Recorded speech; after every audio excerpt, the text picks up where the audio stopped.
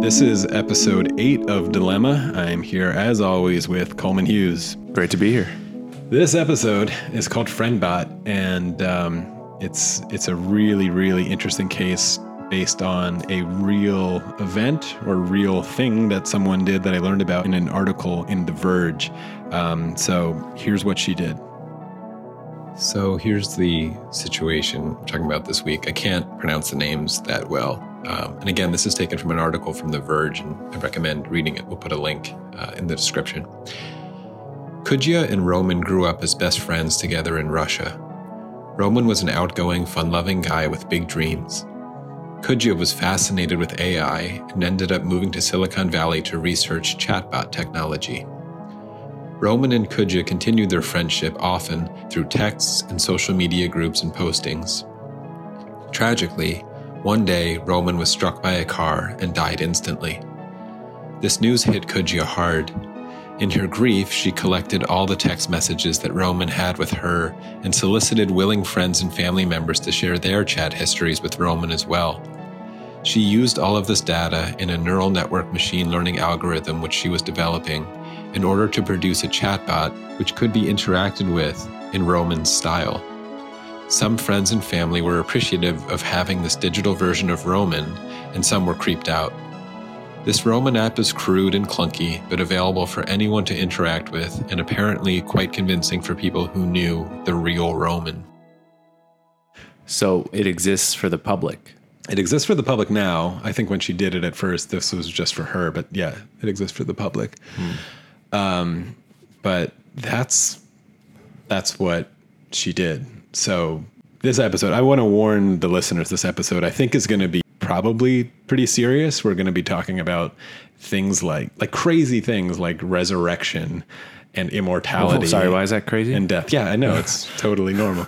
And it's heavy, and grief, and in a lot of ways, the featured guest who I'll introduce after we bat this around, and I end up talking a lot in the psychology realm about grief. And because there's philosophical questions all over this that we get into, but there's also sort of the central question of the psychological, like, is this wise for her to do? So I just want to warn the listeners, like, we break into all of that stuff. But upon first hearing it, FriendBot, like, I don't know what's sounds straight out of Black Mirror. Yes. In fact, there was an episode of Black Mirror where they went further and made a sort of real human recreation of the person that was indistinguishable in many ways, except had to learn the personal history of their, relationships. And also it didn't sleep, which was a minor bug, but a really creepy minor bug. That episode's called Be Right Back. It's actually, they reference it in that Verge article. Okay. Yeah. And it seems the moral takeaway of that, or psychological lesson of that episode, was kind of, I don't know how you feel about it, but maybe this is unwise to do, because it ends with, should we spoil the episode for people who haven't seen it or no? Yeah. Okay. It ends with that she sort of realizes that she's stuck in this kind of loop of grief with this, I think it was her fiance who was dead, but now there's this like near perfect replication of him. Yeah. And she needs to get rid of it to move on with her life, but she can't bring herself to like kill it or throw it off a cliff because it looks just like him and sounds like him.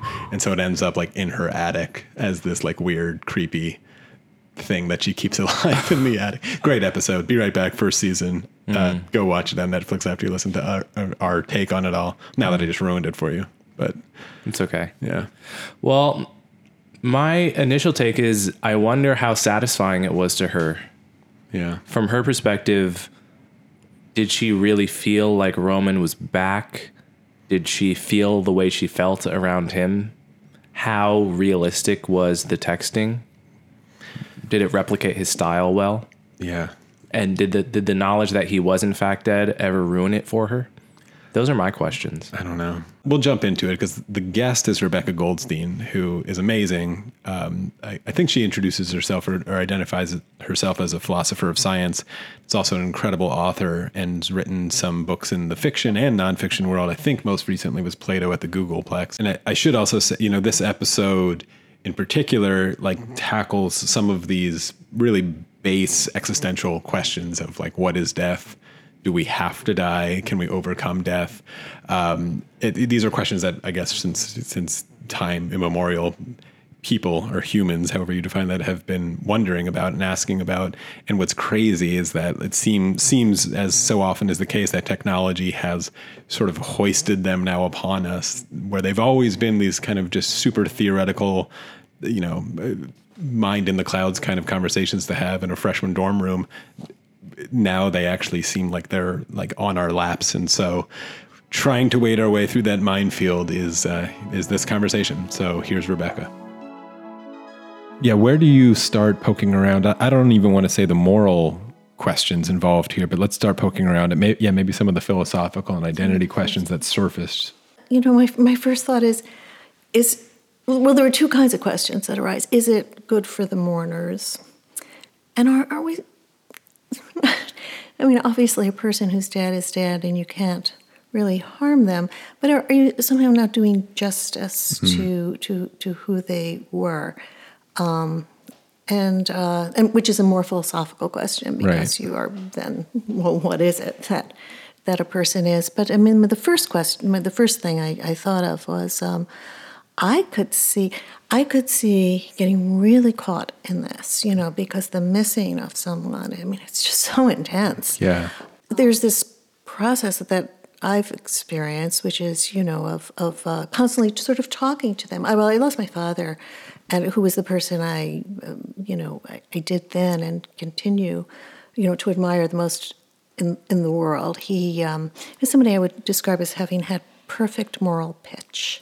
He also had perfect musical pitch. He was a cantor, and he had perfect musical pitch, but he had perfect moral pitch. And so, all of the truly moral dilemmas that I had, I could go to somebody who would get right to the heart of it, right, ask exactly, the right question, question that clarified. And so I think still throughout my life, and I lost him, he died quite young, and still, and I'm older than he is now, but I still,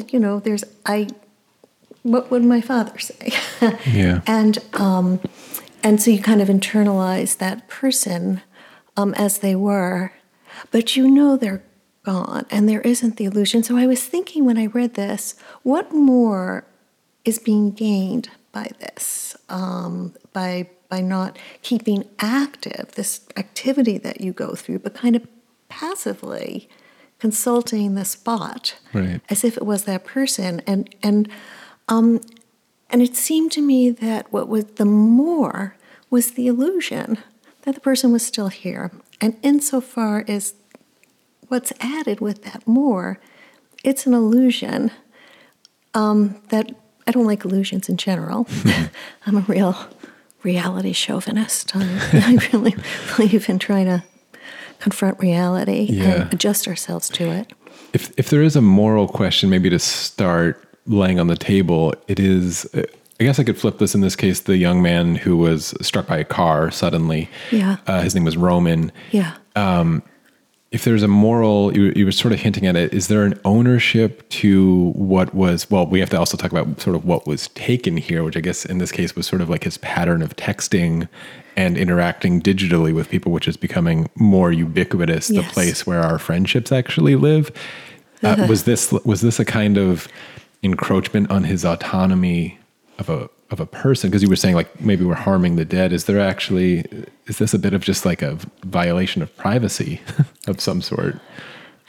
Everything that they're using there was public, right? I mean, or actually was it? It really, it was through friends. Yeah, like she solicited text messages from like even some family members gave them, and then they seemed to react a little weirdly when they saw the final product. Maybe this was maybe a mistake. Yeah, but some were really, generous of. But she didn't steal anything from anybody. She didn't steal anything, and I mean, I guess in principle, everything, it's kind of all out there. Mm-hmm. But she did, I mean, we do tweet differently, as we speak differently to different people, and we have secrets from, that also is true, that we have secrets from various people. And so there is that everything is being revealed. Well, but not everything. Something is being left out, which is the person themselves. You know, I would be very interested. First of all, I see this taking off big time because I think everything that feeds our illusions takes off. And the thing we most want to have an illusion about is immortality, you know, both for ourselves and for the ones we've lost. It's a huge one. It's fed religion since time immemorial. And now, you know, we can have another way of feeding it. So I see it taking off in a big way. And one question I think that would be very interesting would be is if people, you know, themselves put it in their will. You know, do I want this or don't I want this? You know, that I think it should be up. There were all sorts of things that I wonder whether legally that, because I was going to say there are all sorts of things we put in our will, but there are a lot of things you can put in your will, you know, that won't be recognized. And I don't know whether, but it does seem to me that the person themselves ought to have some control over this. Can we just dig into the psychological notion of identity in this case? Because I was thinking of when my mother lost her parents, so my grandmother, was a little active on Facebook. She used it enough in her older age. And I don't even know if they still happen. I don't use Facebook much anymore. But there's these like auto posts where it posts on your behalf if you're like playing a game or if you like a product or like a sports team or something. And so it would every now and then pop up on the news feed of like my grandmother and her profile being like liked a thing or whatever. And it was an advertisement basically, but there was a creepiness factor of like, it's her interacting with me or it looks like it in this really kind of awful way, that felt, I don't know, just invasive of her or invasive of her, and then also maybe invasive of my process and my mom's grieving process. Remember, she would tell me that and your mom was put off by it. Yeah. Yes. Yeah. Like, you know what it is, but it still is this like, I don't know, punch to the gut or something. Yeah. It's, I haven't experienced any of this myself, but I can see that it's sort of, there is a natural grieving process. Yeah. And one of the things that we really have to reconcile ourselves to is that we are animals. I mean, we have every way of getting around the fact that we're animals, and animals die, you know. And we have had just, as I say, you know, from religion and all sorts of things onward. A lot of religion, you know, just denying this fact that we are glorified animals. We are the apes with the very big brains, you know, or, you know, we're the animals who know we're going to die. And there are so many illusions come from this. And there's so many ways of hiding from this illusion. And I don't think it's healthy. So the psychological thing itself, I think we're better off not encouraging the illusions of immortality. Yeah. And then with the identity question, maybe like with Roman, when his friend makes this bot in her image or in his image, meaning, she used like a machine learning neural network process to just study his behavior in the digital conversation domain, and then generate new responses that were in the same style. Like, I guess I'm with the identity. What was she taking there? Is it possible to actually do that? Is that a part of your identity? Is your your interaction with others? It's almost like there's a consciousness question happening here of my first person qualia experience can't be replicated to you. Right. But my passing of the Turing test, if I were a robot, that's right, is totally replicatable. Absolutely. To you. Yes, of course it is. Yeah. And so, you know, we're very complicated creatures, and what our identity actually consists in is one of those real, it's a very baffling question. So, no, it's clearly not that person because the consciousness is not there. I mean, a person is a consciousness, and it's a continuity of consciousness, linked together by causality. But this is not the person. The person is gone. The body is not there. The consciousness is not there. There is not an experience or generating these things. So, whichever criteria we use, this person is not there, and this is an illusion. Yeah. This is an illusion. That there's a similarity. I mean, when I talk to my father, it's because I had, a deep knowledge of his responses, but he's gone. He's not generating those responses. But you imagine a response. I can hear him still in my Right. voice. I've cultivated this throughout all these years, so I can hear his sweet voice giving his sweet answers, But, I mean, I've probably strayed so far from anything that he would have thought by this point. Who knows?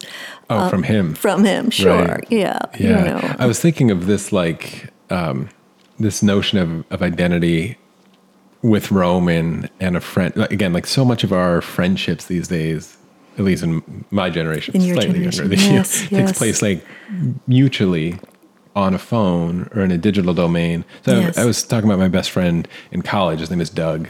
I haven't seen him we see each other every few years if we happen to be in the same city, but he lives in Texas. Yeah. Almost all of our communication is on the phone. Yeah. If he died and nobody told me, Yeah. but there was a bot created Yeah. sort of in his image and continued to converse with me, I bet it could pass the sort of Doug Turing test for me in that level.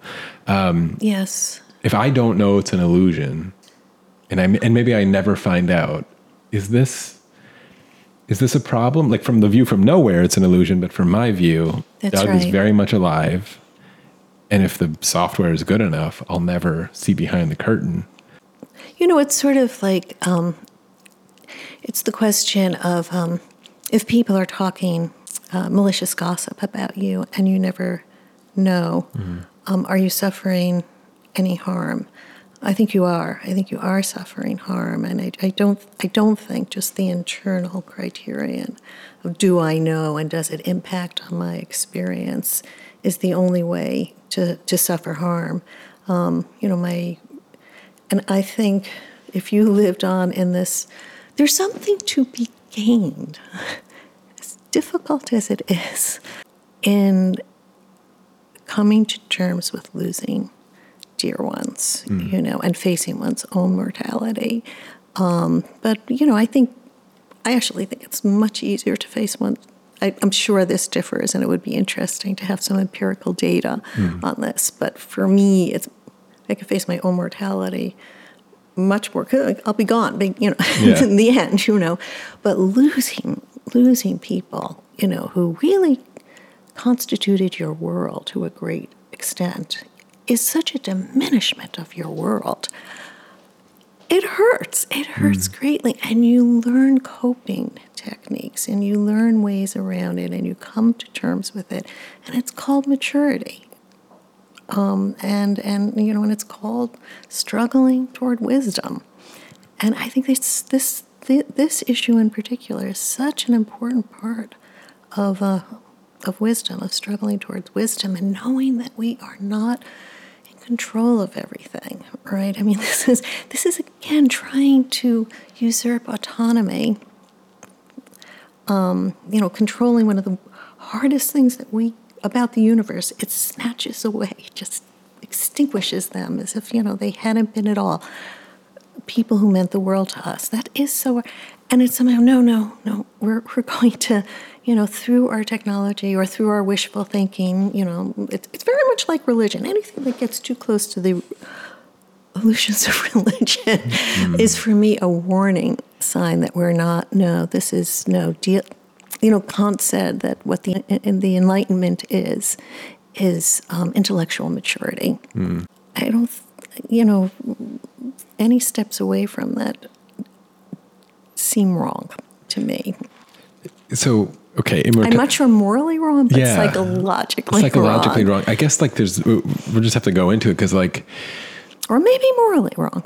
So this question of is immortality immoral is yeah, that's on the table, I guess. Is immortality, is thinking. What would constitute immortality maybe needs to be answered, and then Exactly. yeah. I mean, so immortality, so there's the fact of immortality would be the continuity of our personal identity after our physical death, which I do believe, since we are our brains, to be an impossibility. I think that this is impossible. And so the belief in immortality would be a false belief. Well, we have many false beliefs. I don't know if it's immoral. I mean, there's a tremendous amount of fear that generates belief in immortality. I guess maybe another way to question it or ask it is, is it human to die? Is that like a necessary ingredient to being human, is to being mortal? Because Yes. What's also lingering around this is the old famous ship of Theseus thought experiment of replacing every plank of wood on a ship that leaves England, Right. and by the time it gets to America. So if I can Right. replace if we are our brains, or we're the emergent property of whatever Yes, magic's happening right. in our brains, if I can replace them one by one Yes. with silicon, If you could, yes, you could upload me. You could upload yes, you absolutely. in a way that your consciousness never gets lost and you feel continuity the whole time. And That's then, right. That would be a kind of immortality, Yeah. yes. But we're And- not talking about that. So you're Okay. right. If we get to that, yeah, we could live on. but we would no longer be human. Well, That's right. There's a lot of nothing questions. special about this hardware. Right. It's all the software. It can be silicon. It doesn't have to be organic. Right. That's for sure. Yeah. So yes. But at this stage of the game, we can't do that. And I don't see any problem with that. I guess people again could choose whether they want this or not. I actually think that there's something greedy about. I mean, that would be okay, because at least we wouldn't be taking, if we were uploaded, onto computers, we wouldn't be using up the resources of the planet. For the most part, I think it's, I don't want this physical body to live on longer than is natural. It's time for the next generation. I think this is maturity, and it's a kind of perspective. So it's interesting, because I do think that gaining progress ethically has so much to do with seeing yourself in perspective, right? I mean, the big enemy of behaving morally is that people are so sunk into their, to their own self-importance and all of this. And, it's all, to see yourself as one among many and the reality of others. And you're no more important than all these people who came before you and all the people who are going to come after you.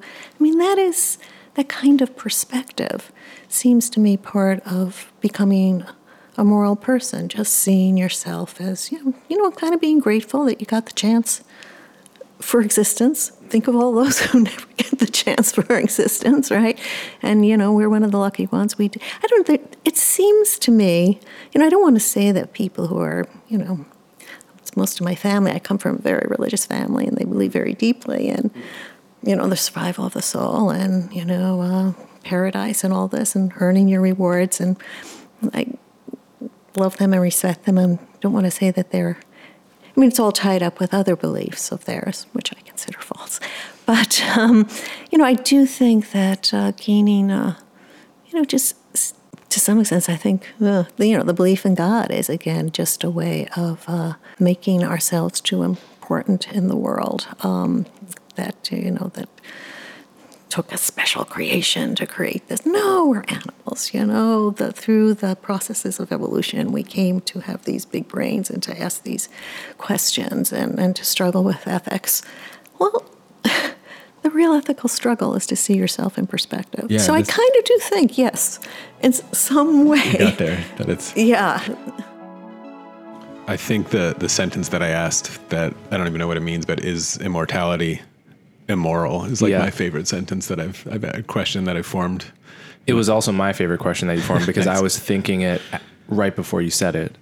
And I think her answer was unsatisfactory to me. She said something along the lines of, I think when it's naturally my time to go, I'll want to go. I don't want to exceed what is natural, which I think is an example of the naturalistic fallacy. Namely, if something is natural, therefore it's good. That's a fallacy I'm sure she would recognize in any other context. People always make that mistake. Cancer is natural, malaria is natural. These things aren't good. Penicillin is man-made. It's a fungus, but it's natural. Yeah, well, we engineer it. Anything that we make that is good is unnatural, but good. And in any case, I think if we could engineer death away in such a way that you could live forever with a fairly high quality of life, I think that would be fantastic. And I think that the tendency to say that you wouldn't want that, I think, is smuggling in the fact that you can't. Yeah. If you really could, I think people would change their tune on that. So I do later in the interview challenge her somewhat directly on that of the, are you making an argument that we're stuck with the universe that we found ourselves in, which is another fancier way to say the naturalistic fallacy. But what do you think of this notion of some sort of ethical maturity to die and to hand over? She's almost pointing to, and maybe it's false, but like a zero resource or a zero sum game of resources where it's like move aside and let the next generation come on board. Again, I think these are all things that only sound true and profound because we happen to live in a world where we know we're going to die. There's no cure for death yet. Yeah. So given that you're going to die, what does it make sense to believe about death? Obviously, it makes sense to reconcile yourself with death so that you're not tortured by the knowledge of your own mortality. In our world, it makes perfect sense to invent these platitudes that are not necessarily true, but are useful to believe insofar as they make you feel more comfortable with your finite lifespan. However, if you change the one variable of immortality, if we really did have a cure for death, I think it would not be 2 seconds before all of these platitudes about handing the baton over to the next generation and becoming mature would be exposed for what they were, which was coping mechanisms for, essentially replacements for immortality. Yeah. Substitutions for immortality, ways of reconciling ourselves to our own inability to live long. Yeah.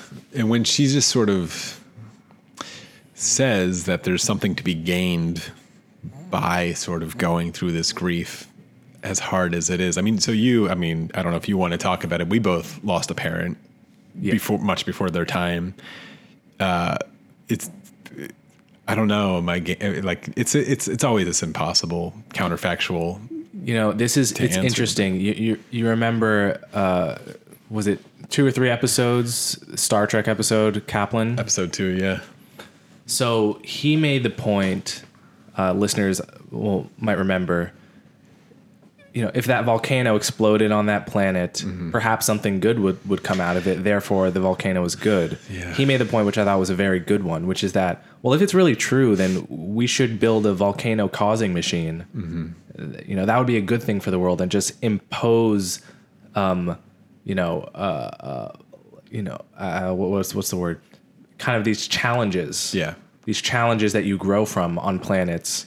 If it really was reliably good, we would just do that. I mean, if it was reliably good to lose someone close to you, then it would, in a weird way, depending on how good it was, don't and get whether any ideas you're going down a very dangerous path. It might make sense to kill someone for their own good. It's interesting. I love Naruto, and there's this power you get called the Sharingan. Some listeners will know this. I have no idea what you're talking about. Okay, explain it to me.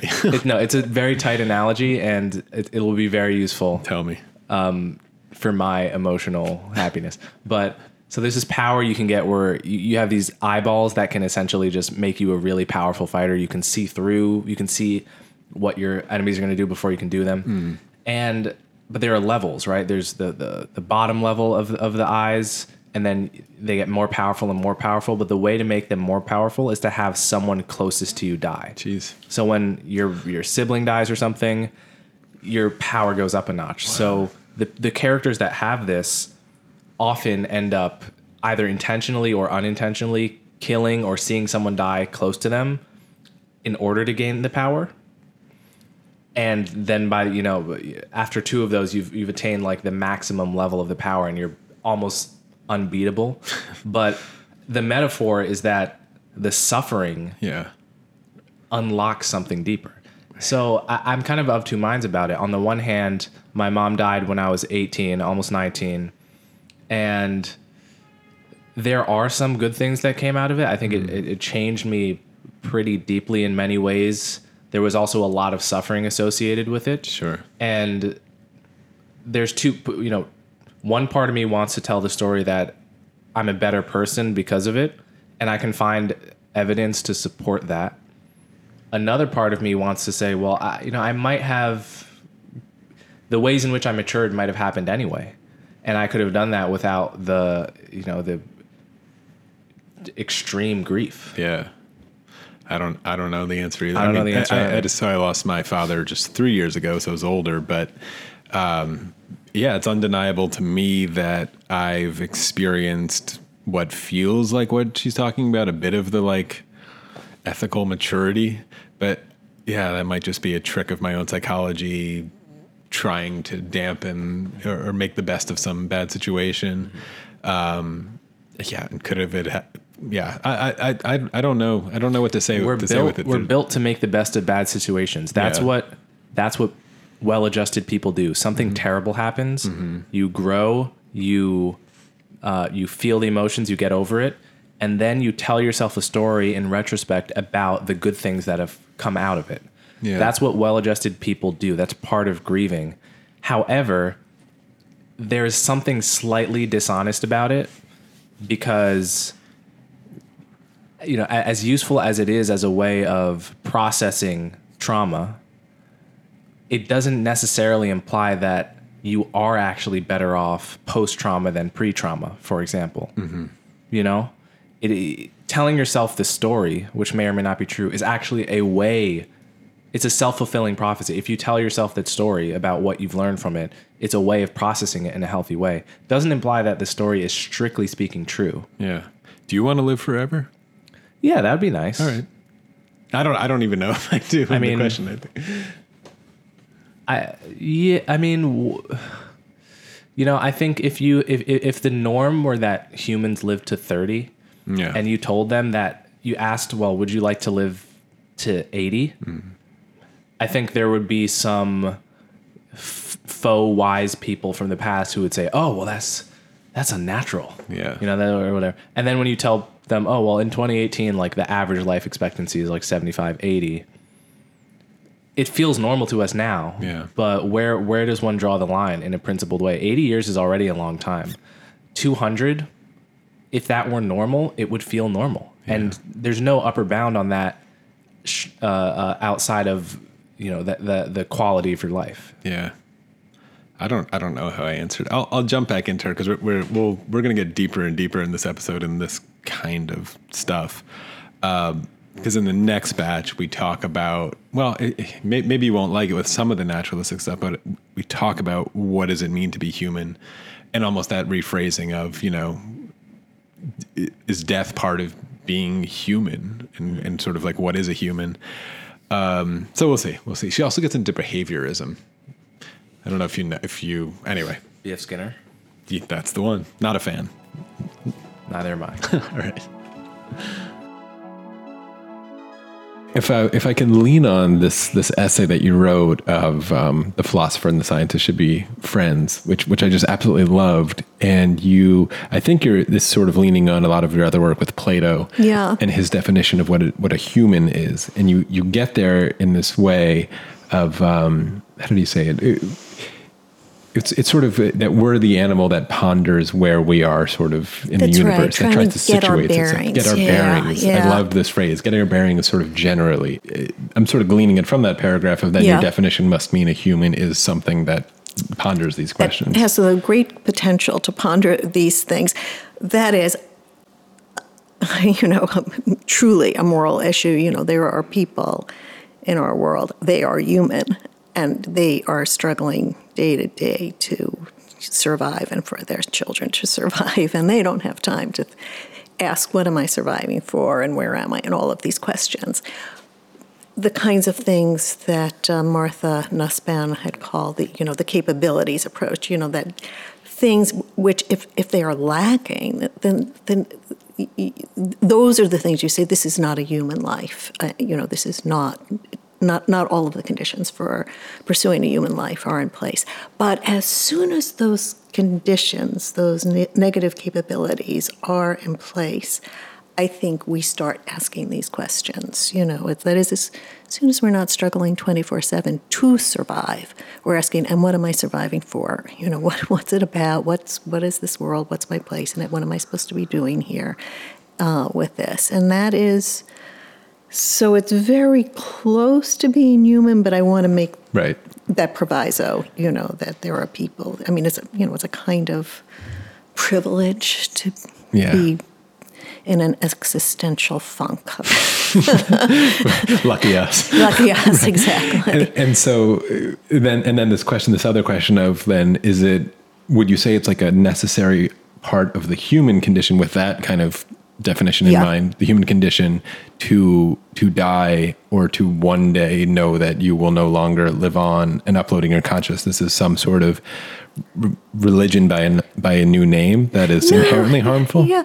No, I think actually uploading our consciousness, if that's what people want to do, that doesn't seem, that's not an illusion. That will really, something will have happened there, and I certainly think it's a possibility. We are physical systems, and we're going to we can figure it out eventually. Everything that has to go into replicating this physical system in non-carbon material. And it seems to me, and then, yes, it will be up to us to decide whether we want to survive in that way. I think there's a lot of knowledge and wisdom that's going to, be gained by doing that. And there's certain elements that are going to be lost. That's going to be a different kind of human for sure. But a human, I wouldn't say not a human. I think the consciousness is the continuity of consciousness. And in this case, to get back to the dilemma or situation at hand, what she did lacks those ingredients. It seems there's no consciousness happening here. It's just taking the output of their consciousness. That's exactly right. And not necessarily replicating it. What she was attempting to do was to actually resurrect it in a way of continue it. That's right. As almost like it's the Roman algorithm of how it responds to stimuli of its friends' text messages will continue to do that. That's right. So they'll be able to get new behavior out of the patterns of behavior. That seems to be the goal, yeah. Yes. And so, and linguistic behavior is a very significant behavior by which we judge other people, right? The main behavior by which we judge, who the other person really is. In this regard, some way? Yeah, maybe just that. Yeah, so first that question is extremely interesting. And so I think, with this one, this question of, when can we trust the scientists' model that we have anything, that this is nothing but that. I think there are some very clear criteria that, all the facts about the reduced thing have to be derivable from the reducing thing. And we have very, very clear models of this in science, in that heat is molecular motion, that lightning is nothing but electrical discharge. And it's like all the facts about heat, can be derived from the facts, from the about molecular motion, and nothing's left over. And then you can say, yeah, this is nothing but that. And I would, so with consciousness, those criteria would have to be satisfied. And, everything that there is to know about what it is like to be that person, because that's what consciousness is a description of, what it's like from the inside, the qualia, all of that. Do you see red the way I see red? And, give me the model. And if I'm able to derive all the answers to those questions from that, then I can say, this is nothing but that. And since consciousness, a conscious thing, is entitled to a certain kind of treatment, right? Persons, certainly, but, dogs and cats and anything that's conscious, is entitled to a certain kind of treatment. This question of, is it conscious or not? It's good, I think, that there are clear criteria for determining this sort of thing using other models of reduction. It takes place all the time in science, reduction. We don't have it yet. We'll know when we have it, right? All of those, questions that can now only be answered by asking the person themselves. And a whole lot that can't be answered because so much of it can't be put into words, right? So much is inexpressible about our phenomenology. It'll all be public. The subjective will be objective. We don't have that yet. Maybe we will one day. Maybe we will. Yeah. Maybe we will. I'm a great optimist about science. And since I am, I'm a materialist, I believe that we are nothing but matter in motion. I think, someday we're going to get to that if we, So to tie it to Roman and his friend, so I guess leaving the consciousness question aside, because it seems that probably no valuable criteria that this is conscious and that this is actually happening. It seems to be entirely for the living. It is for the living. In this case. It is. Although, I think we can return to the dead. If this thing sweeps off, becomes a phenomenon, which I can well imagine it will, because it is one of the hardest things that we have to go through. I do think it would be right to ask people, would you want this done? I would not. I actually did ask the daughter who's here, and she was just horrified by the whole thing, and just, she thought it would really interfere with the grieving process. The woman, I can never pronounce her name, the Russian woman who made this Roman bot, started a company, and they have an app. There's two apps actually in the store. One's called Replica. You should play with it. Yeah, it's with a K. It's super creepy. It's got a little egg. So you upload any of your friends' messages? I'll tell you how that one works. And then you could just download Roman. So if you have any questions for Roman, we could do it right now. I'll show you. Here it is on my phone. There he is. Oh my God. It's a little icon with his face. I'm already creeped out.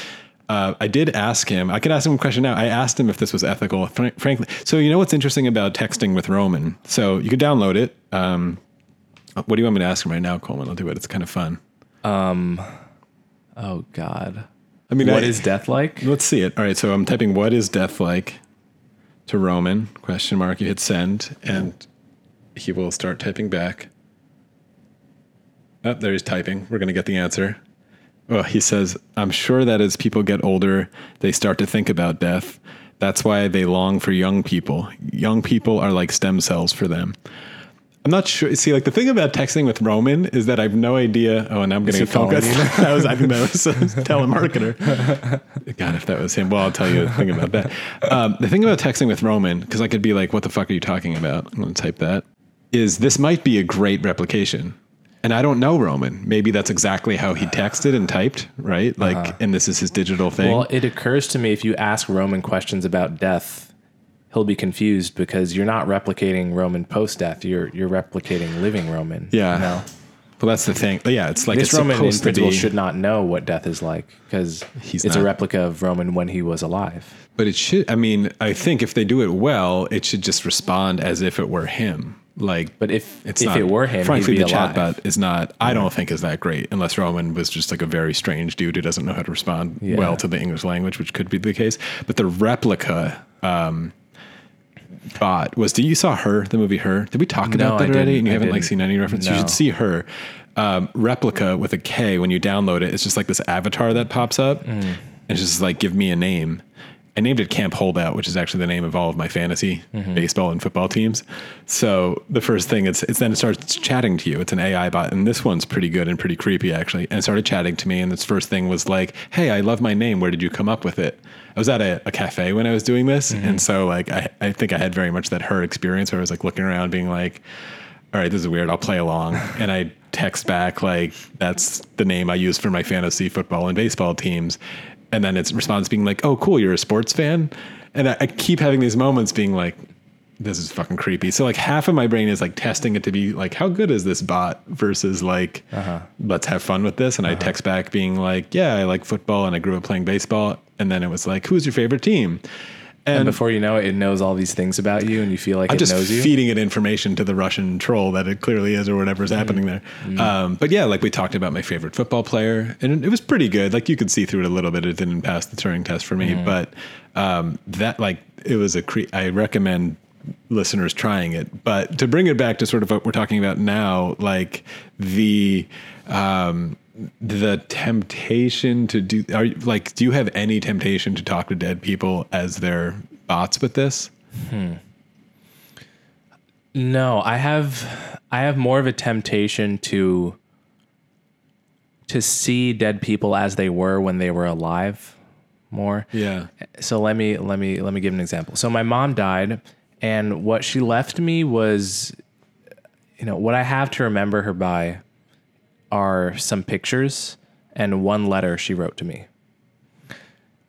I haven't found any videos of her. Maybe my dad has some, but that's it. Wow. So nothing testifying to her voice, for example. I haven't heard her voice at all. Really? That's since really she died. rare, isn't it? Yeah. For someone who lived in the recent past. Yeah.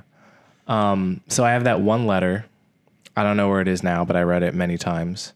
And it's a letter she wrote to me when I was maybe 10. Point is, I really felt like I was forgetting what her voice sounded like for a while, and how much I would love to like see a video of her talking or like dancing or whatever. So that's something I would crave much more than, an AI that like texted like her. Yeah. I didn't text my mom that much Yeah. in the first place. So I didn't have a particular kind of texting relationship with her. That would do very little for me. I would see right through it. It'd be all creepy and no satisfying. The other thing that occurred to me is that there's one huge difference between an AI that texts you, I think, and the person, namely that people change over time significantly. 5 to 10 years, both of us hopefully will have changed in many ways, and the people closest to us will observe those changes, react to them, enjoy some of them, push back against some of them, whatever. That's part of what it is for most people to be people. Very few people are just the exact same as they were 5-10 years ago. But could an AI do that? Could you witness the AI you're texting with change their beliefs, kind of like expand certain parts of their personality, work on themselves? Yeah. Not really, but maybe for some people that's a plus because they don't like when the people close to them change. They like the stability. Yeah. But for other people, the fakeness of it might increase over time as you realize that they're just exactly the way they were 5 years ago, and you've changed, but they haven't. Yeah. I don't know if it's possible either. I was just thinking of, it's another reference, but I think I heard it on another piece a while ago of this man who like married his sex dolls, or like has like this elaborate story about his sex dolls and doesn't date like human women anymore. And there was a real... Wait, sorry, he married multiple sex dolls. He has two. There was a whole story about like this. So I think he asked the first one. He asked the first one, And and his- she was okay with it. Yeah, well, like in his... Well, as long as she consented to it, then she Who am I to judge? consented in his mind, like but this is the thing, he had built like sort of an elaborate fantasy in her world, an illusion, like none of this was real. And I think it was a documentary, and the documentarian successfully dug into his psychology to a point where, you know, he had dated human women before, but the complications of it and the challenges of it, I think, were too much. And maybe it seemed like a kind of immaturity to be like, I'm going to date these dolls. And he had like a very elaborate fantasy with it. Obviously, this situation of like losing a friend is like much less kind of like laughable. It's like, I feel terrible for this girl. Like her best friend in the world just suddenly was ripped from existence, like hit by a car and ripped from existence is like that kind of like suffering and harm is, you know, hopefully different in nature than like, you know, being rejected by girls and then deciding to date a sex bot. And it's much, much more sympathetic in some ways, I think in a lot of ways. And I don't know. But the maturity thing like sticks to me, that line she has that I don't know what to do with, again, in the philosophical realm. I know where you are with like the naturalistic fallacy that seems to linger under it. Well, I think she's right. She's right. In the current world, it is a sign of maturity to reconcile yourself to your own death. Yeah. In the current world. Or others' deaths. Or especially others' deaths as well. Others, yeah. In the current world, well, in a world where we no longer had to worry about that, then it would no longer be a sign of maturity to reconcile yourself with death. In a world where whole world from the view from nowhere be immature babies who never die or something.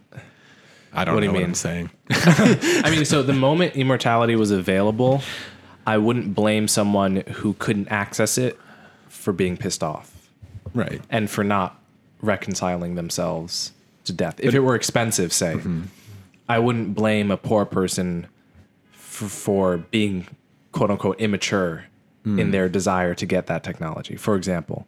But in the current world, I would say it is a signal of immaturity to be, but understandable immaturity, to be very pissed off that you're going to die. Yeah. And that those close to you are going to die.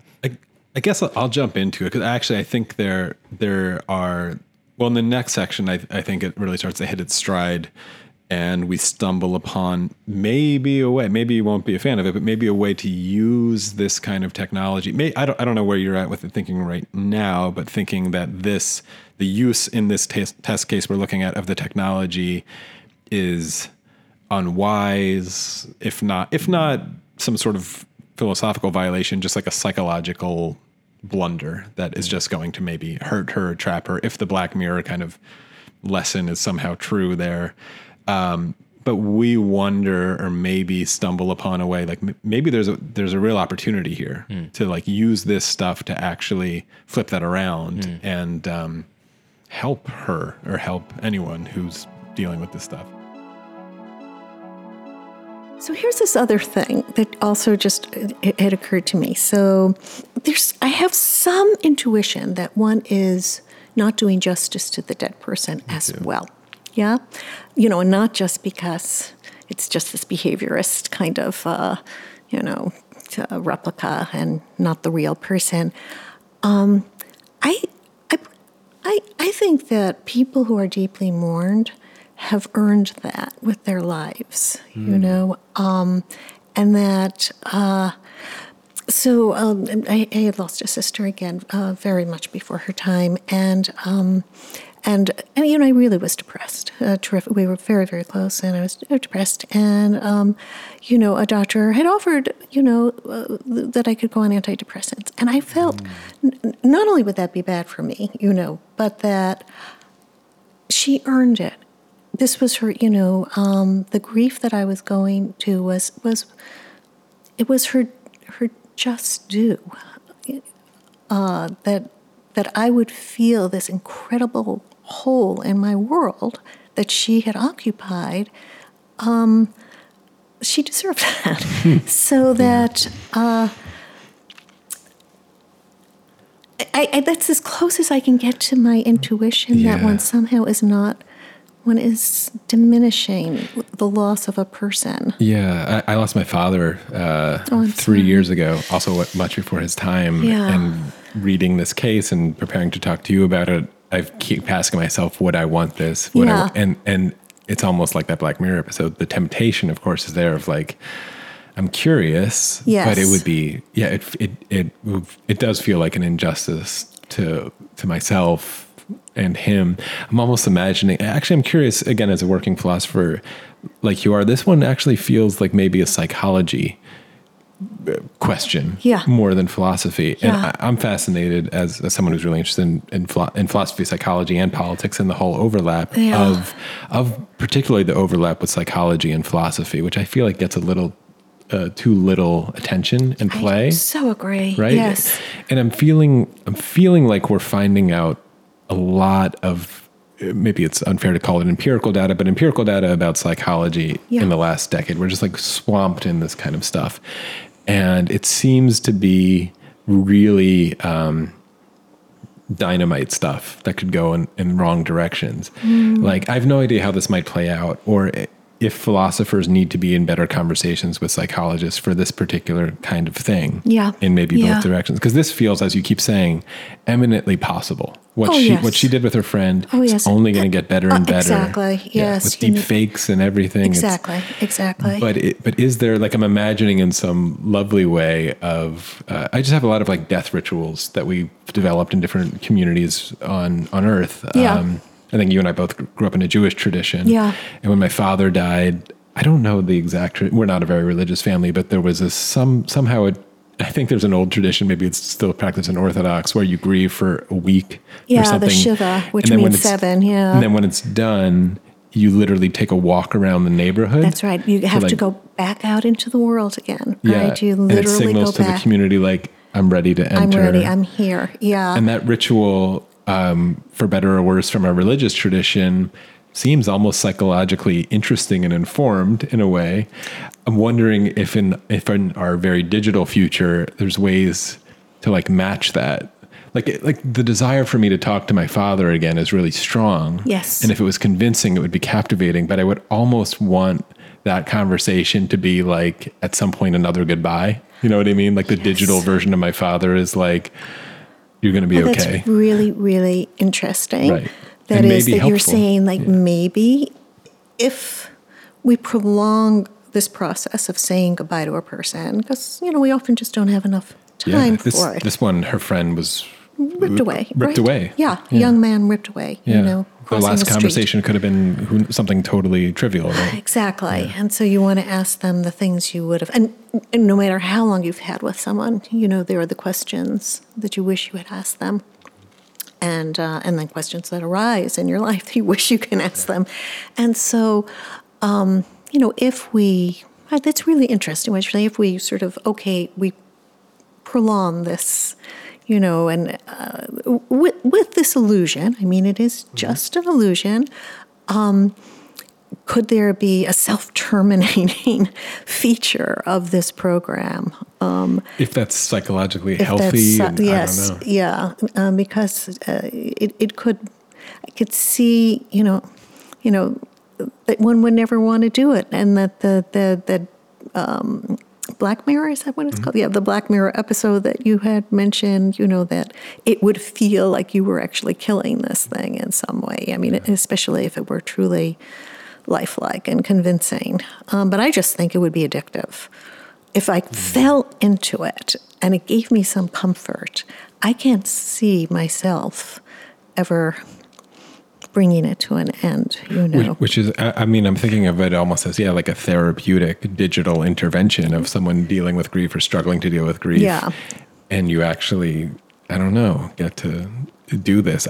But to do that, again, wondering again as a philosopher as you are, if that is, it feels like, okay, some sort of future clinical psychologist can theoretically walk someone through that in a really healthy way. But it feels to me that a conversation with philosophers about what it means to be human and these sort of cosmic questions. I could see, though, in certain, I'm a great believer in sort of situational ethics, that we don't have one rule fits all, right? But that there could be situations in which, and this one might be, I imagine, this man, Roman, who he played such an important part in so many people's lives and gets, ripped away so suddenly, and that they would have a longer period, and if this could help, it's in a situation like that.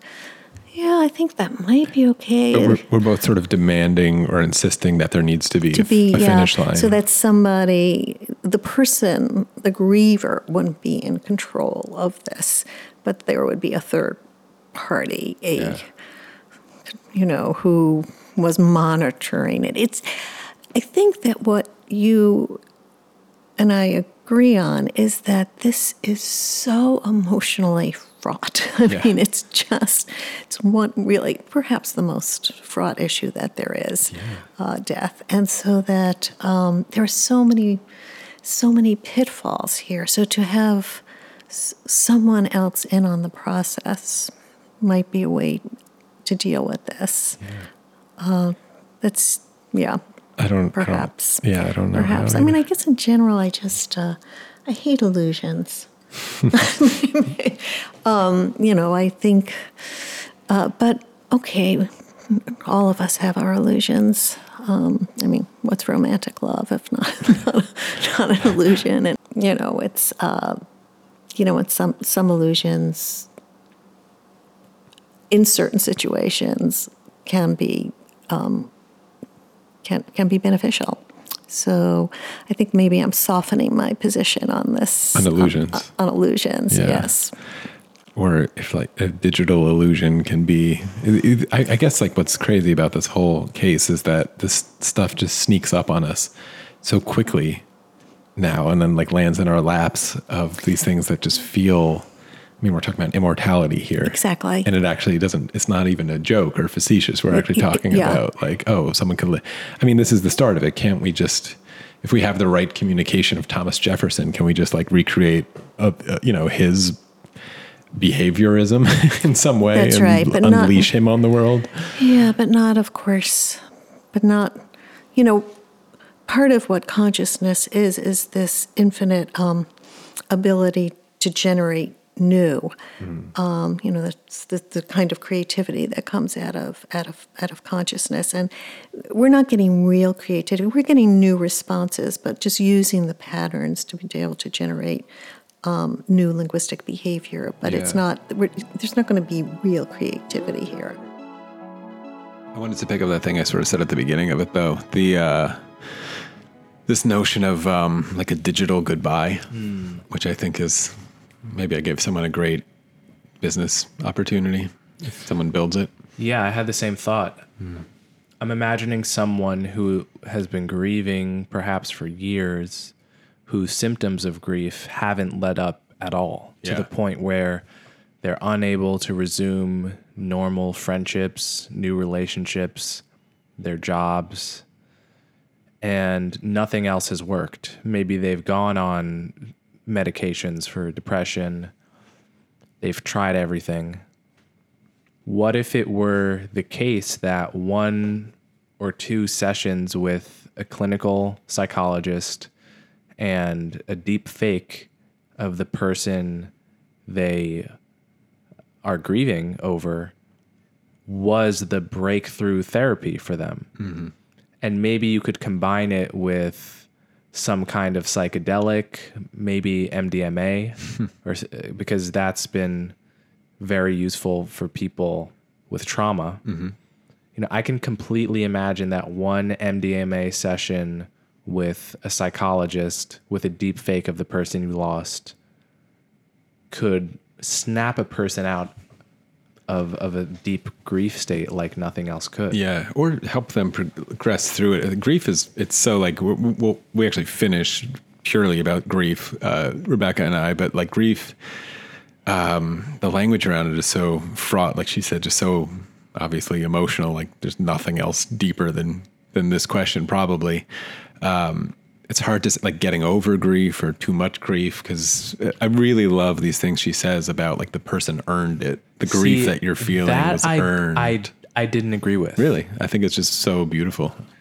So she said she did not want to go on. If I die, you better grieve for me, Cole. Don't worry, I'm earning it. So she said she would not go on medication for depression because she felt her friend had earned her sadness, right? So there, you're assuming the depression meds will work. They will improve your life, but you are choosing for your life to not improve because you feel your friend earned your current suffering. Now, I don't know what your impression has been seeing people grieving yourself. Personally, I've never seen someone who grieved so completely and so quickly so as to arouse suspicion about their attachment to the person who died. I've only really ever seen the opposite, namely someone who is still grieving years and years down the line, whose life has been derailed by their loss to a degree that I cannot imagine the dead person would want to see. Mm-hmm. So, my impression is not that people need to grieve longer, need to consciously prolong their grief or consciously push away remedies to their grief. Quite the opposite. Yeah. Yeah. I think she brought it up there that it's like we probably can't speak in generalizations about this. It's like such a case by case basis, which and even the woman who built the Roman bot that we're talking about, like, I don't know her. Like, we're just sort of assuming this is a bad idea or probably a bad idea. But the best advice is probably just like, be careful. Like, you're messing with some real dynamite emotional stuff. You might need to talk to someone. I don't know, Rebecca's therapist either. Like you're saying, because there was some moralizing language where you say like your life improved or not improved. There's an amount of grief and sadness that is, it's like beautiful. It's like I think the point. It's like when like she says, it's well. This goes back to Kaplan's point. If it's really that beautiful, well, yeah, then why not celebrate when someone dies, right? Like, why not try to engineer death for other people so that they can experience the beauty of grief? I mean, yes, I think, a well-adjusted person can find the beauty in sadness. They can look at the bright side. Well, not look at the bright side. That sounds too Hallmark card. What I mean is you can understand that your sadness, the depth of your sadness was an indicator of the depth of your attachment. And isn't it beautiful that if you never grieve, it means you never had attachments to begin with. So you can, framing it that way is healthy, but I don't think it at all suggests that you should make an effort. You should resist efforts to shorten that grief. Yeah. The period of grief. No, I listen, I don't know like the wisdom there. I think if I could have, after my mom died, I would say I was very depressed for about 2 years. If that had been 1 year, I think I just would have had a year back. I don't think I would have lost, I think. Okay, but if it was 0 seconds. If it was 0 seconds, but that's not realistic. It's not realistic, but are you invoking like sort of the naturalistic, like who cares about realism if we can engineer our world here? Well, if we can engineer our world, I'm uncomfortable with having a period of grief, with having a no period of grief whatsoever. Me too. But again, my impression has only ever been of people whose periods of grief were pathologically long, not pathologically short.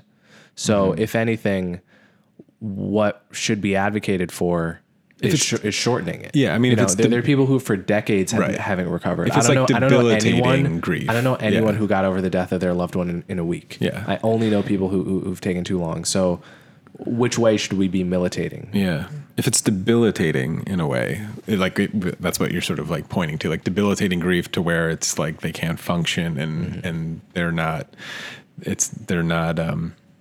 grateful for the grief that they're feeling in any respect. I'm sure I don't have to tell you, but drill down on the details of what it's like to be grieving, because it's easy to forget how bad it is. It's a physical thing. Yeah. as much as it's a mental thing. It's like your energy is low all day. You're unmotivated to leave your house potentially. Like you're not feeling good around some, maybe your best friends. You have anxiety for no reason. Yeah. Like it's physical, like you have aches in your body. You're not hungry. Yeah. Like that's not a situation we should be seeking to prolong. I think it's possible to not have any of those deep grief symptoms, but miss someone in a way that is laudable and beautiful. But the true grief is something that I would want to minimize, not to the vanishing point necessarily, but right. I want in this episode to really seriously notice, I think what's like, I'm actually writing something separate about this, but what I think is a huge, huge topic of this need to have a conversation about new digital death rituals, whatever that means. So my dad died 3 years ago and his name is still in my phone. Which is something that, like, I'll show you actually. And actually, as he was dying, he got diagnosed with lung cancer. It took him about a year to die. I remember very distinctly when I knew that the news was just not going to get any better that year, and that would be the inevitable end. I mindlessly went on my phone and removed him from my favorites list. Just while like mindlessly while he was still alive, because I was fearing the pain of having to do that after he was dead. But he's in my phone. He's right there. There's a little picture of him next to it. So did you ever call him after he died to hear his voicemail? No. And I've been, I never have. I might. I actually talked to my mom about this, who's obviously grieving the loss of her husband. And she called the number a year ago, she said, and, someone else picked up and then she just hung up. And wow. Yeah, like what she was expecting, or it's like, they give these numbers away again, it goes back into the pool or whatever happens. And, but it's there. Like this number does not belong to my dad anymore, but there it is. I'm tempted to call it and just tell the person like, hey, take care of those digits or something. But like, there's nothing on. It's going to be some shitty 14-year-old boy. Oh, that's like, I'm like weirdly attached to like the number being like, I hope it's someone nice. Like, I used to have that number and it would call me. And I talked to my brother. He has an email that he's like favorited or starred or something from him that is now just like some old random email that he just can't bring himself to like unclick the thing. We end up in this episode talking about Facebook, which I think has tried to solve this problem with like, I think you can make a memorial page out of someone's profile or something now. But yeah, I don't know. So your mom's still in your phone? Yeah, she is. Yeah. I actually... Do you feel weird about it, or do you call it? Do you wonder about it? I called it. Did you? In the weeks after she died, I called it several times. And I remember the first time that I called it that her voicemail was no longer there. Oh, wow. And that was hard because I realized I'm never going to hear her voice say that again. And I didn't know. It's one of those situations where you don't know the last time is the last time. Yeah. My mom had a landline with with the answering machine with his voice on it that she left on for years. She's now unplugged it. And other people, I guess, so she would just be in the house and it would ring and she would just let it go to the voicemail so she could just hear his voice in the house saying like, the Shapiros aren't home right now, whatever. And I guess some other people who had called eventually told her it was kind of weird to hear him when they called to leave a message. She doesn't have the landline anymore, so that problem was just solved by the advance of technology. But we don't have... Was it a problem solved, or was it something taken away from her? No, exactly. A little reminder. I don't know. Is it that unhealthy? I don't like that. Yeah, so like that's what's in this episode. It's talking about how health is it and so wisdom different than having a picture of your loved one in your house? Might not, I don't know. It might not be at all. What is it that changes from the medium of sight to sound that's so magical? To your point about like, I don't know, how much grief is enough grief or something that Rebecca and I both experience in the Jewish tradition is this Shiva thing, which when the period is over, you literally are supposed to go and literally do like a walk around the neighborhood again, which is this signal, like she said, to like re-enter the world. And it's sort of mandated of a Shiva of like 7 days, and then you do this walk. maybe that feels cruel if someone's like, I'm not ready. I'm not ready to go into the world, but it sort of forces you to, in the way maybe we're trying to say, like, if somebody's stuck chatting with their friend who's dead in this chatbot thing, and it's like, oh, it's time to say goodbye now. And they're like, I'm not ready. And we're like, that's the time. I don't know. Maybe there is some wisdom to pull from these things and replicate in Digital Shiva. A digital Shiva. That's the name of the app, if anyone's out there. God, Silicon Valley. It's the worst. I hope they don't do it. Don't do it. Don't do it. Don't digital Shiva. Jesus, Coleman. All right, we'll jump back into this next section. Digi Shiva. That's even worse. Don't even. That's right. Sound like Digimon. We'll jump into this next section, but I think it addresses something. Actually, it's the naturalistic fallacy conversation that you first objected to and brought up. She brings up an essay by Wilfrid Sellers that gets into the manifest view of humanity versus the scientific view of humanity that I think it's the thing that convinced her to become a philosopher. So it's worth hearing because I think it relates to what you were objecting to. Well, yeah. So Wilfrid Sellers, who was this 20th century philosopher, his essay really meant a lot to me because I was coming from a scientific background, and I had these certain questions that turned out to be philosophical, and then Sidney Morgenbesser, who was this wonderful philosopher at Columbia University when I was an undergraduate, told me, you're really a philosopher. You should go on in philosophy. And but then when I started studying philosophy in graduate school, I just felt I should, what is this stuff? And it's so I really should have gone on in science. Real facts, hard facts, make progress. We're just going round and round in circles here. Then I read Sellers, and it just had this clarifying effect on me. And he said, that we have these two different ways of understanding ourselves. And one is the scientific image of us, and that it's to understand ourselves through, evolution. I mean, this was even pre-evolutionary psychology. And we have, what we're learning through AI and all of this. We have so many ways now of understanding ourselves scientifically. And then there's this other way, this sort of inward way that has been there from the very beginning, ever since the human became human, and that is sort of trying to get our bearings, and the various ways that we use to try to get our bearings, and the various criteria for explanation that we use, that we bring to bear even on doing our science, all sorts of evaluative notions and relating to each other.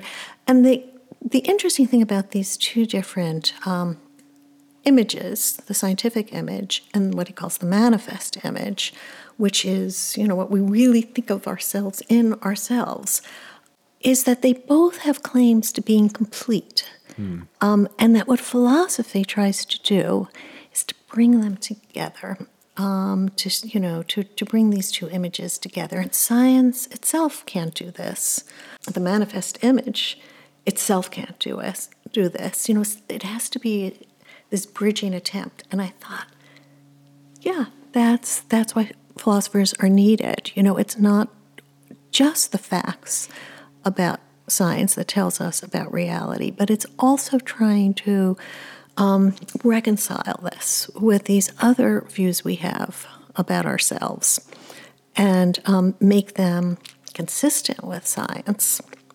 So a philosopher must know science, right? It's incumbent on a philosopher to know science. The task is somewhat different. And I think you're right. I think this is a perfect example. These questions that we're raising here. I mean, here are these age-old questions. What's the human? I mean, Plato dealt with it, right? But now, there's this whole different view of, what we are, and that could radically change what we are. And how do we reconcile this with the things, that make us value human lives. I couldn't help but, as you were giving that description of a worry that, and maybe I just sound too like hippie-ish, but that the scientific view is charging ahead a little quicker than the manifest view. I say it in a way, even regarding this, like imagine a baby born today in a world where Amazon Echo and Dot exist. And let's just pretend Amazon Echo is a solid thing for the next 100 years of that baby's life, or 200, whatever the lifespan happens to be. By the time that baby dies, and Amazon has been listening since it cried in the womb, the amount of data in the scientific view, right? The scientific view of us is that view of it's our quarks and our evolution and all that kind of stuff as an animal, clearly, but also our mathematical selves of, you could actually break down my speech into a waveform and understand it and all of this. Like that data, and in that future world, maybe Amazon, after that baby dies 200 years from now, chimes in to the sister and says, hey, like Amazon could bring them back. You want us to?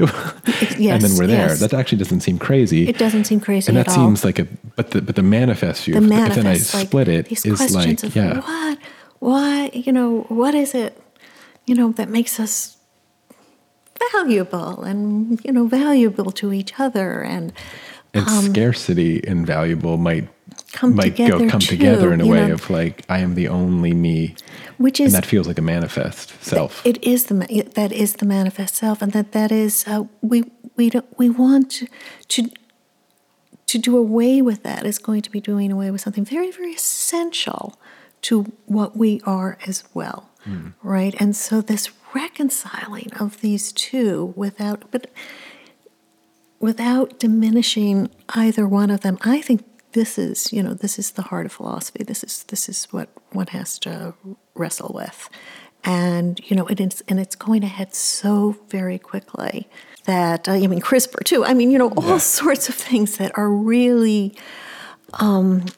getting very, very close to this question of what the human is, and all of that is good, but we don't want it to be only answered by what's coming from science. There is this other realm, and it's extremely, whether we're important to the universe, I'm pretty sure we're not, right? But what ethics has to do with is that, we're important to ourselves and we're important to each other, and we recognize that for very special reasons, that we really matter. We matter to ourselves and we matter to each other, and we can't. That's tied in with the manifest image, and that has to be taken into account. Yeah, like the manifest image I picture, back to the consciousness question, is like, no matter what you tell me the math says about me, like no matter what it says, it can't touch this notion of I feel like a self, and I feel like a complete self, and I feel like a soul, even though I know this idea is incoherent, and you could show me the math all day.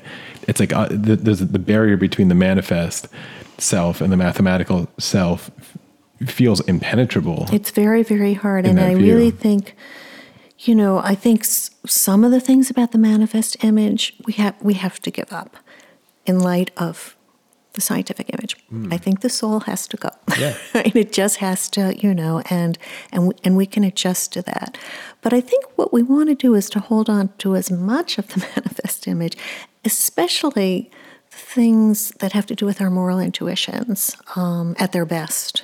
The valuing of each other. That when we read about children being caged at our borders, and we're, we know how deeply this is wrong. That we know what a valuable thing, each human is, and what a vulnerable human child. These are our deepest moral intuitions, and they're not coming from science. We have to bring them to science. We have to bring them to science in our scientific, work, and sometimes maybe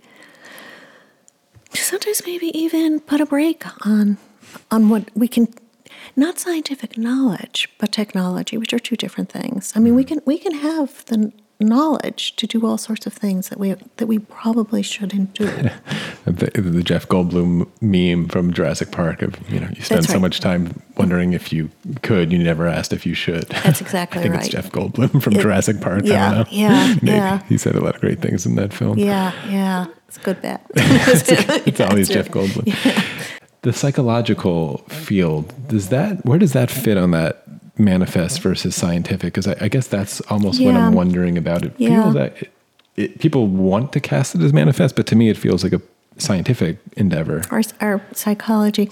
Yeah, I think that goes both ways, that it overlaps into... There are different ways of justifying really difficult propositions. David Hume was a real good one about that, right? I mean, that nature is law like itself, the foundational premise of all, not just science, but common sense, that the laws of nature are not going to change, that, if we establish something's a law of nature, it's going to continue.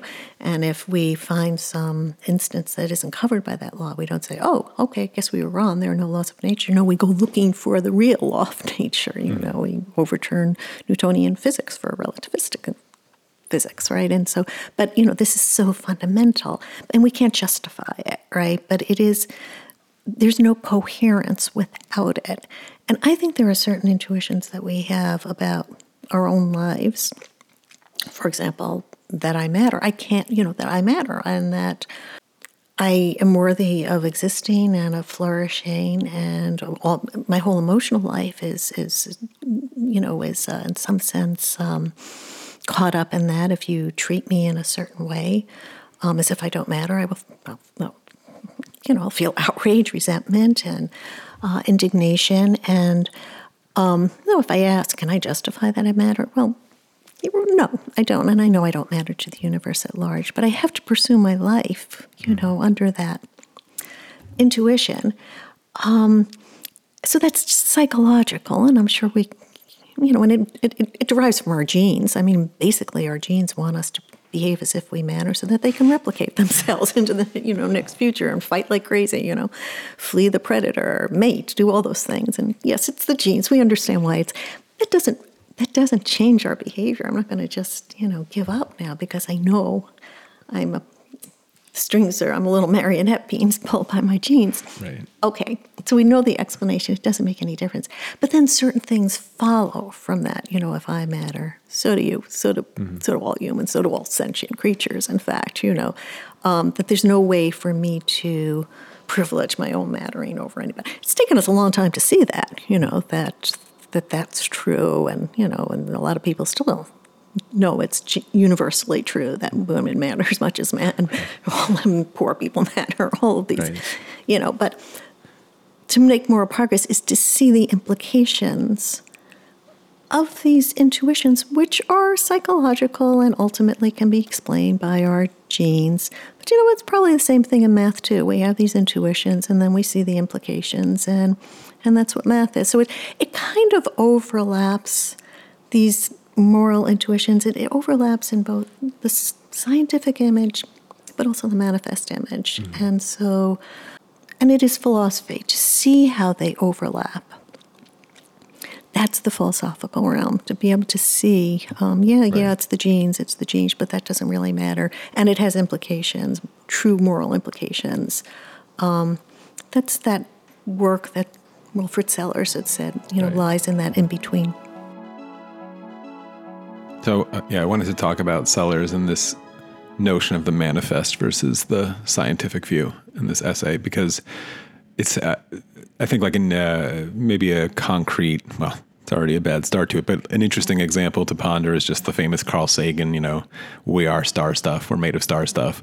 Well, like, I don't know what the fuck star stuff feels like, but I feel like something non-physical. I feel like a soul, even though I know the idea is incoherent. And him, like the two notions of you, I could explain you fully as a physical being, but the manifest is something that is just totally separate from it. And the manifest means the first person experience. I think that's probably a good way to put it is almost like the spiritual animal of like like it's manifestly true from the inside that I have consciousness, even though you won't be able to find it out there. Well, if you think that's right, we agree upon, and some sort of fundamental solipsism from like the Conscious Robots episode. But manifestly, I know I have it. And philosophy's job constantly is trying to marry those two, which I think is like a beautiful view of philosophy's job. And the point of it is like, how can both of those things be true at the same time? I think it's really important that we're able to reconcile the manifest with the physical. At least I've had conversations with people where, I was highlighting the physical aspect of some issue, whether consciousness or some emotional state, and they were highlighting the manifest, for like what it feels like for that to be. And I'm taking more scientific perspective on the same issue. And there's a way in which when you're talking at different levels, both of you can be very annoying to the other. Yes. Because I want to deal with this on the scientific level. You want to deal with it on the manifest level. I've also been in the opposite situation where I really wanted to deal with something in terms of its first person manifestation, but my conversation partner responds at the level of the phenomenon I'm talking about objectively in the third person, how we understand it from the outside. And it's also very frustrating when you want to talk on that level and someone takes you to this level. And I think that is a lot of, let me put it this way, a lot of the tension between secular culture, atheism specifically, and religion comes from that tension I just described. Yeah. And I really think that there's a way to reconcile them, to smooth over conversations like that, to be able to move seamlessly between those two levels of analysis, the scientific and the manifest. Yeah. If someone comes to you and says, I just had this experience where I felt like this, and where this is something really spiritual and bizarre, and you respond by trying to explain away their experience scientifically, it's not that you're right and they're wrong, I would say you're really talking at two different levels of analysis. And I think that's a mistake a lot of people make, and it's a consequential mistake. Yeah. And if I like the notion that philosophy is a way not to give up, maybe, that they are two parallel ways to talk about things that will never intersect, but actually try to grab both of them and pull them together, or find the bridges or build the bridges. That's philosophy's job, which it has done so successfully for so long. There's the famous, if you put, well, people argue about if science comes before philosophy or philosophy comes before it, but the famous kind of philosophy's job is to find places that are dark and plant a flag and say, hey, science needed over here, which is cool, a way to think about something. Like, you notice a mystery and you're like, hey, science, figure this one out. But sometimes it actually happens the other way, where science finds something and is like, hey, philosophy is needed over here. And Rebecca makes that case really well. Death is one of those things, the thing that is really the topic of this entire episode, that is maybe the biggest manifest mystery of what happens when you die, what happens where is my dad? That's the craziest sentence, right? It's nowhere. And you could, there's no scientific explanation of that actually touches the manifest. But that's not that. Yeah. Philosophy's job is not so we give up, that there is possibly no way to do that. It's how do we do that? Is there a way?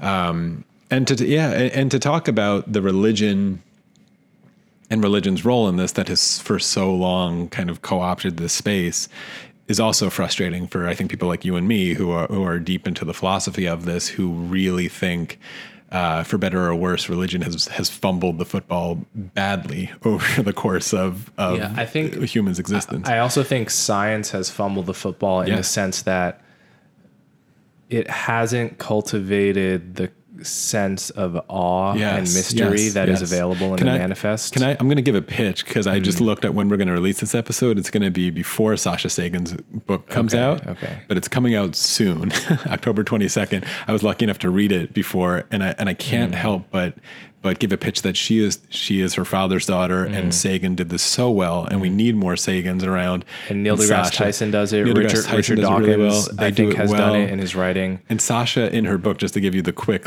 pitch of why the book is so good, it's called For Creatures as Small as We, which comes from a quote from her mom, actually, Anne Druin. But she talks about like the ritual of your morning coffee, which you can explain scientifically in some like boring way. But her husband makes her morning coffee in the morning, and it's this little daily ritual they have. You have a cup of coffee here, maybe it's become a ritual. But actually, to like step back and explain it purely in scientific terms is still kind of crazy. And she writes it, I won't do her justice, just go by her book, but it's like, wait, so someone like plants a plant somewhere in some part of the world and it grows, and the sun helps it grow through this cool like thing where the rays are coming from, light years away, and this chlorophyll is like turning it into energy, and then these berries come out, and then the beans, and then they're dried, and then that they're roasted, and then my husband grinds that and puts that in a thing, and then that thing somehow wakes me up and makes me energetic. Like she calls it like a potion. Like you could describe it with pure scientific terms in a way that is poetic, as Sean Carroll does with his poetic naturalism, and awe-inspiring, that we need much more of. We need much more of, because the line from science can't just be we're a bunch of cells. Yeah. I'm sorry, like that's a losing message to people on the whole. You don't have to lose scientific rigor to inject your prose with awe and beauty, right? Like read Richard Dawkins. Yeah. It can be done. It must be done, I think. And I think a mistake that science-minded people make is to give that short shrift. Yeah, I agree. And it's one of the reasons that science loses in the public. It loses to the extent that it does lose. That's one of the reasons, yeah. I should say. And also, because like you could say it in two ways. It's almost the tone. If you can say like, yes. oh, we're just a bunch of cells. Yes. Versus like, you're a bunch of cells. Even little things like that like matter.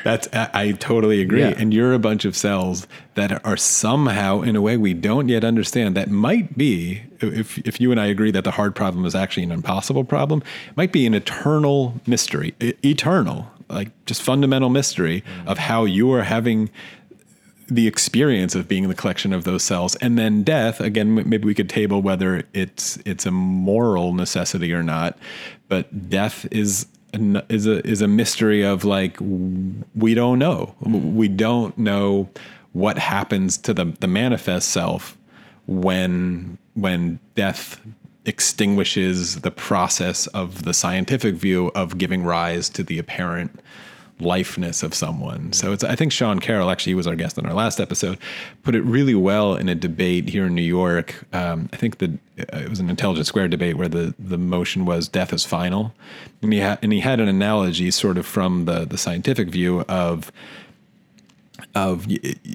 when you light a candle and it's burning, you can explain the process of the flame and the heat as an emergent property of the at the smallest level energy moving around and whatever's happening at the quantum level during a wick being on fire. And when the flame goes out, you don't ask like, where did the flame go? It's just not happening anymore. Which is, you can say that in a total awe way. Like, my father is no longer happening.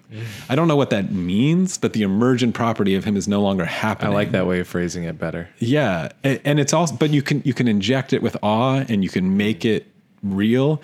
And maybe to pin this back, and then I'll let Rebecca play out, and then I want to go much longer with you, because we finished just about grief and the case at hand. We could talk about again. We'll get into whether it's mature of her or not, or wise of her or not, or if there are better ways to do this or not. But the philosophical quandaries that we have to solve as philosophers. I mean, if there's anything about the manifest view and the scientific view, again, that I think has been the catalyst for harmful and tragic illusion, it's death and the denial of it. And if the woman who made the Roman bot is trying to reignite the flame or keep it going, in that analogy that Sean Carroll made, forever, like we just have to solve whether that's the path that solves the problem, or I don't even know where to even like start with this one, but or finish with this one now that we're getting to the end of it. But I'll let Rebecca finish with her dive into grief, and then it does leave the question on the table for philosophers of like kind of get to work here, because people are building these things. So wondering about if we can end this conversation talking like purely about grief, and if the grief element, in your view, if you put your, as it always is, your philosophy hat on, and talk about grief as the value of grief, because I think people can get maybe tripped up on a basic sort of utilitarian math, which oftentimes like philosophy 101 students are attracted to, and because it feels graspable, it feels solvable. So, exactly. Right. You can just churn out. Yeah. Like, what does it say? Like suffering versus flourishing, and grief feels like suffering. And maybe that's just far too elementary of a view. So I don't know if you mind just sort of like waxing about grief. And in this case, we could bring it to the friend about like maybe her misunderstanding the philosophical value of grief, even in her own life. Yeah. So, part of, from the philosophical point of view, it seems to me that grief is an acknowledgement of how important a person was. People are important in general, but, on the individual level, certain people are really important to us. And when they're gone, they're going to be grieved. It's interesting because when I think about myself leaving, I don't actually want my loved ones to grieve me. Because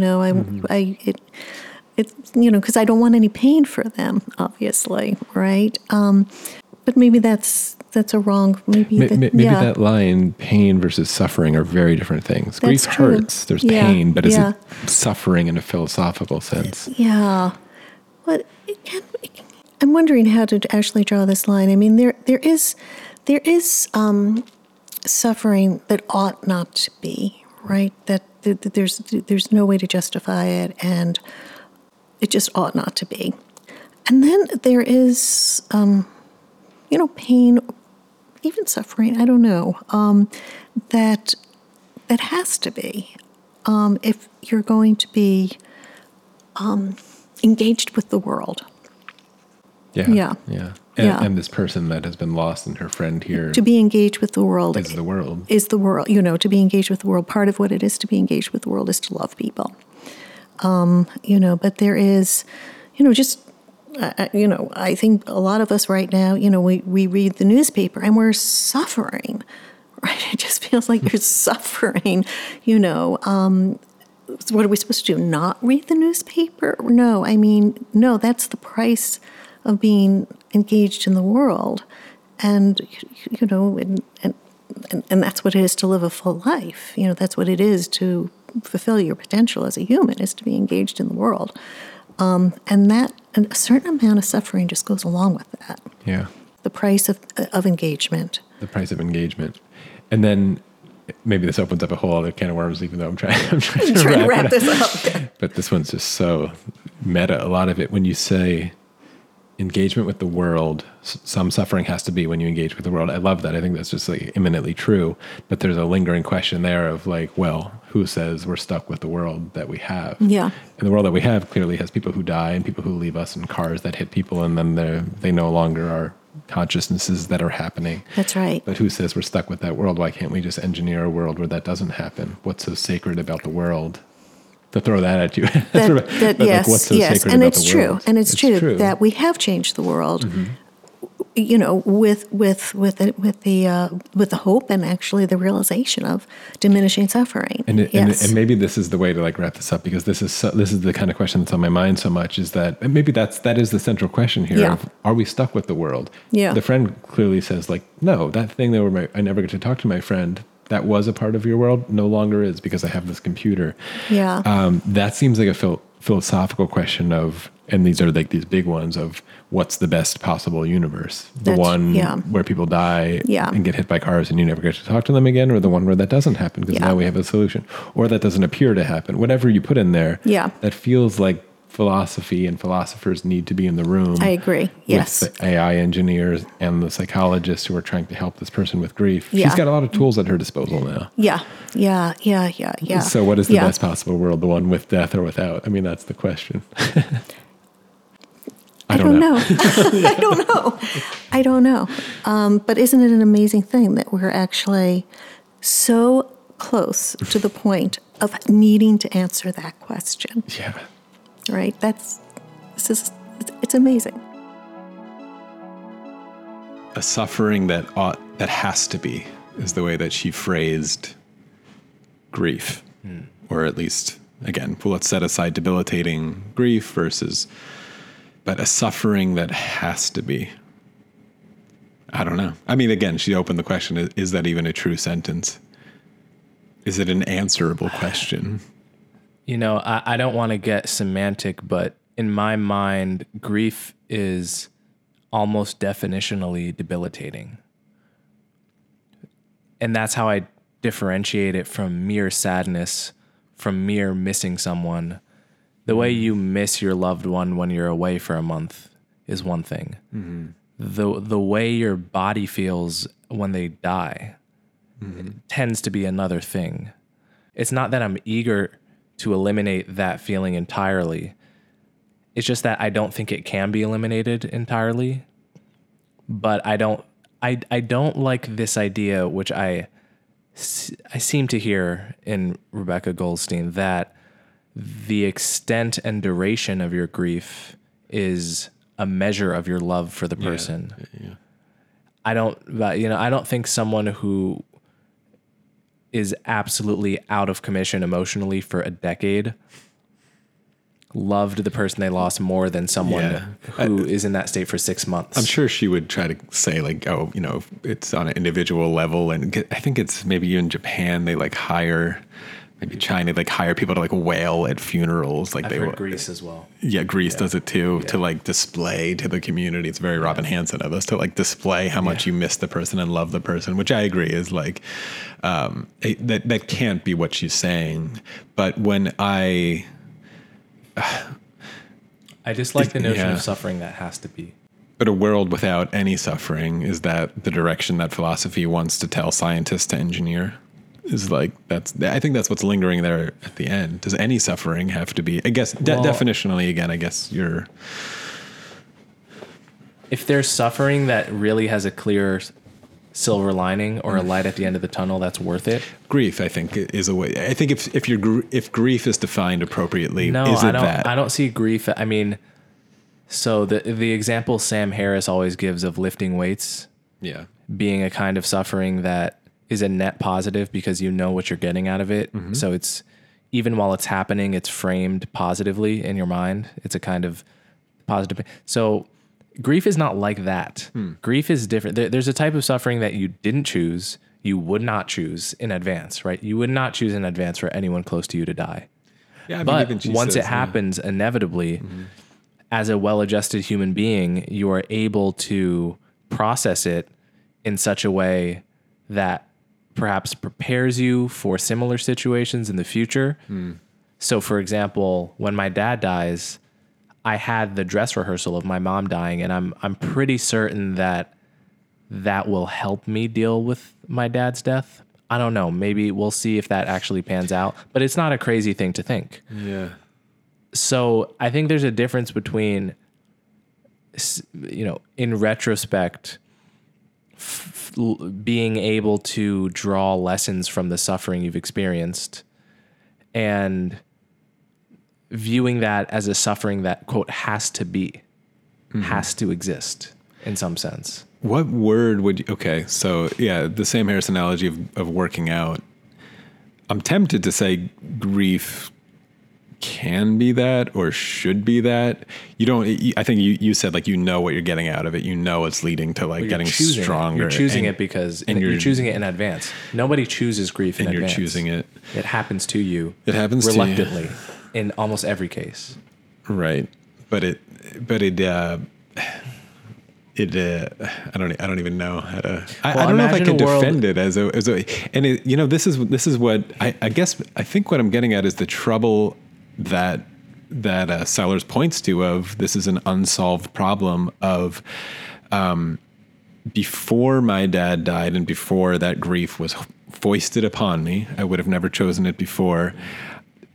It would be literally impossible to predict. This is a qualia problem. It's the problem of other minds. It's the problem of your future minds, which is not talked about enough. Like the problem of me wondering what it would feel like after he was dead, unknowable. Like you could tell me anything you want about it from the outside. You could prepare me for it. Unknowable, just totally unknowable. And it has not been pointless suffering, and it continues not to be pointless suffering. Well, it's not pointless suffering because we insist that it not become pointless. But I have no way to deliver this to you that it's like, because again, just manifestly that doesn't feel true to me. Well, no, I know. Yeah. That's exactly what I'm saying. What I'm saying is well-adjusted people reframe their suffering such that it is not pointless going forward. That does not imply that we shouldn't take the immortality pill if we had it. Mm-hmm. For example, back when whatever insane percentage, let's say 50% of human births ended in stillbirth, you know, mm-hmm. Children didn't make it to the age of 5. I'm sure that mothers and fathers, for that matter, had ways of making that meaningful in retrospect, saying that it was not pointless that they died, reframing it such that they learned important life lessons. They were prepared for the next one should it happen. They meditated on the brevity of life mm-hmm. and the vulnerability of life. That doesn't imply that all of the efforts we made to get this child mortality rate way down were not good, mm-hmm. right? Like now we just don't have to think about those things. We don't, whatever platitudes they had, whatever myths they had about young babies becoming angels, whatever, we just don't need those to the same degree. And I don't think much, if anything, is lost because of that. And that doesn't mean that their manifest images were not real at the time or important. It just means that we engineered our way out of mm-hmm. the circumstance that required those beliefs. I think we should engineer ourselves, if we could, we should engineer ourselves out of the circumstance that would require even meaningful grief. Yeah. I don't, if that makes sense. Disagree. I also think that one day we will conquer death, or it'll be a choice if you want to die. I'm totally agnostic on that question. I don't know. I don't really know. I honestly don't see impediments to it. It doesn't break any laws of physics. So as long as we can do it and there's nothing that befalls us before then, we'll do it. The philosophy question of should we is interesting. I mean, there might be an upper bound to what humans are able to do.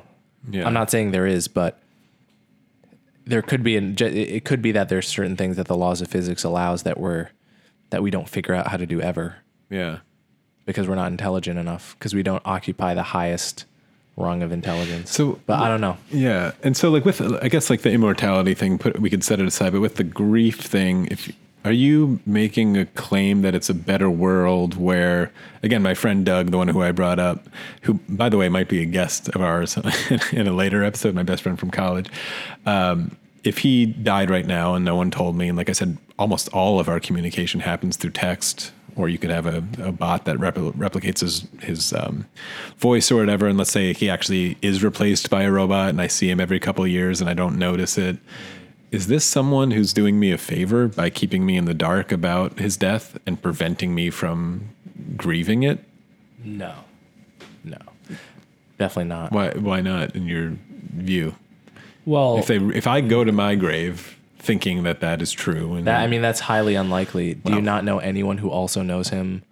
Your illusion is highly likely to be shattered But if in a it's way that not- is even more painful than if you had just been able to grieve with the other people who loved him. Yeah. I mean, you're out of touch with reality in such a deep way there. I mean,